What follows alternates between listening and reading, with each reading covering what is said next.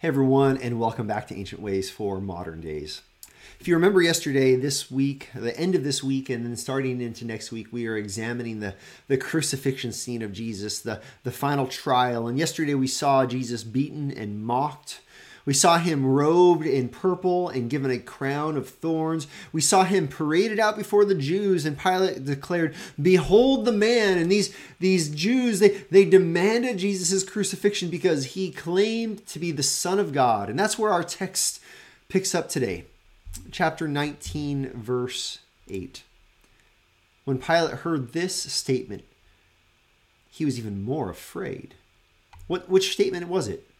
The statement that Jesus claimed to be the Son of God. Oh, now Pilate's worried that he's dealing with the actual divine being in his presence. He entered his headquarters again and he said to Jesus, Where are you from? But Jesus gave no answer. Pilate's looking for an answer that would affirm Jesus' divinity or rebuke Jesus' identity. He's looking for Jesus to say, "Oh yeah, I'm just from a little podunk town called Nazareth. No big deal." No, Jesus gives no answer. Verse 10.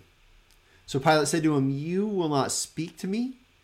Do you not know that I have authority to release you and authority to crucify you?" Oh, so now it's threats. "Jesus, you better answer me. Listen, I have your life in my hand." That's what Pilate says. Verse 11. Listen to this. This is so important. Jesus answered him, "You would have no authority over me at all unless it had been given you from above. Therefore, he who delivered me over to you has the greater sin." Here's what Jesus reminds Pilate of. Here's what Jesus reminds us of. That all authority on earth has been instituted by God. That any authority that anyone wields, God has, in his wisdom, allowed that person to have it. This means the chief priests and their hearts that are evil and set on murder, God allowed them to be in that position. He allowed them to have that authority. Same with Pilate. Same with wicked rulers of our day. God uses all of that for good. We know that's another lesson another day. God uses all of that for good because he is the ultimate authority. Jesus says, "You would have no authority over me unless it had been given you from above. Therefore, he who delivered me over to you has the greater sin." What is this greater sin? This is the Jews in their rebelliousness.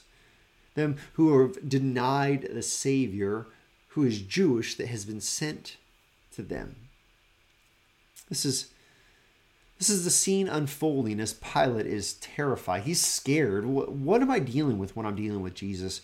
And ultimately, he is put in his place. Jesus says that all authority ultimately is in God's hands. Now, this is one of those moments where I want to step into our world for a moment. I want us to remember that when we face difficulty for our faith, when those in authority might persecute us. Maybe it looks like on the job kind of just neglect or those that despise us because of our faith. Maybe this is being watched somewhere where there is actual persecution, physical harm upon Christians. Whatever it might look like, let's remember that all authority has been given by God.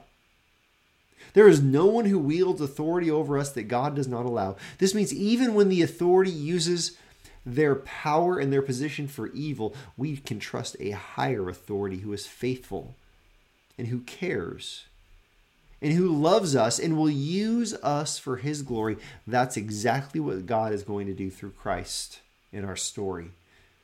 And that's the hope that we have, even in dark days in our own lives. I hope this truth reminds you of how awesome and faithful God is. And it reminds you that you can trust him. And this is our ancient way for our modern day.